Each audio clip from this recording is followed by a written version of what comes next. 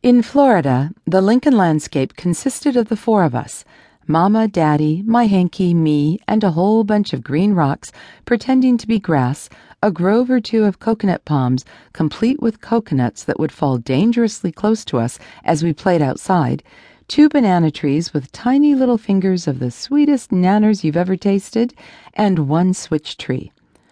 The least attractive part of the Lincoln's Florida landscape, in my opinion, was Mama's spiteful and tentacle-full switch tree. Mama had found that in order to keep the children part of her landscape neat and tidy, all she had to do was look in the general direction of that switch tree. She found it amazing how quickly her two little stepping stones fell in line. My Mama was one heck of a landscape artist. I found a big truck parked all over my rocky front yard under a bunch of palm fronds when I got home after school, the last day of my first grade school year. "Surprise! We're moving," my daddy announced. My grandfather had asked Daddy to move back to Springfield, Missouri, in order to run his abstract company. My grandmother Nan knew the Springfield area well and had picked out the perfect house for us, and we were to move in sight unseen.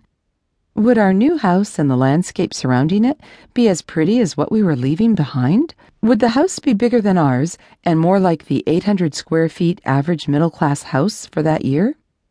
Would the yard be larger? Would the house be as welcoming to our friends as our Florida house had been, the yard as inviting? Would the walls echo with laughter as this one had, the yard filled with trees loaded with fruit like ours in the backyard? Would it have grass instead of green gravel? I could only hope. So the movers packed and loaded us up, minus Daddy's favorite chair.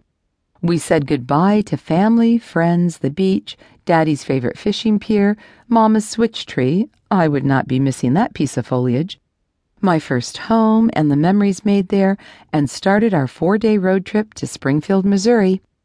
It was a long 4 days, but Daddy had promised my hanky and me that we could swim from 3 to 4 o'clock every day because we needed time to unwind after the long car rides.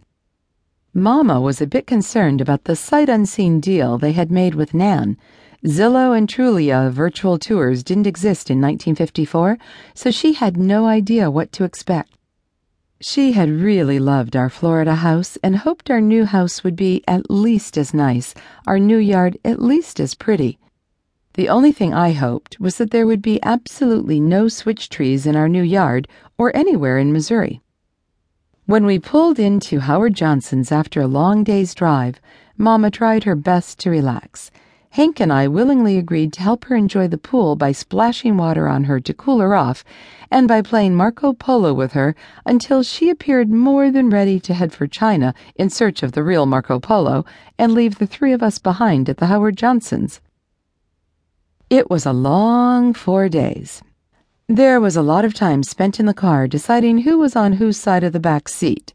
My side, your side lines being drawn, threats of pulling over and stopping the car shouted from the front seat, slapjack, and a game that would later evolve into the original whack-a-mole game, Bop Hank, Smack Sherry. How many more miles? And are we there yet? Were the two most frequently asked questions. I'm quite certain there were moments when Mama was searching the passing forestry for a switch tree every time she quietly moaned, "Merciful Father."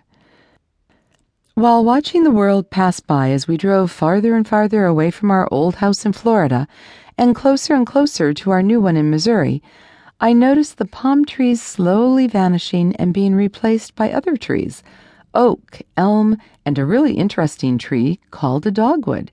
The flowers on them were pink and white and were in pretty clusters. Each petal had a notch out of it. I hoped we might have at least one of those in our new yard. "We will have seasons in Springfield," Mama told us, "and the dogwood blossoms in the spring," she said. I knew I was going to love spring. 104 hours later, the glorious day arrived when we arrived. We found Wayland Drive and we slowly drove through the brand new subdivision, our faces plastered to the windows looking for our new house. Mama spotted it, or thought she could see it, and hoped for dear life she didn't. You could hardly see the house. There were no palm trees and no dogwood trees either. There were, however, a whole lot of very tall weeds. They were assaulting the window ledges and creeping onto the roof.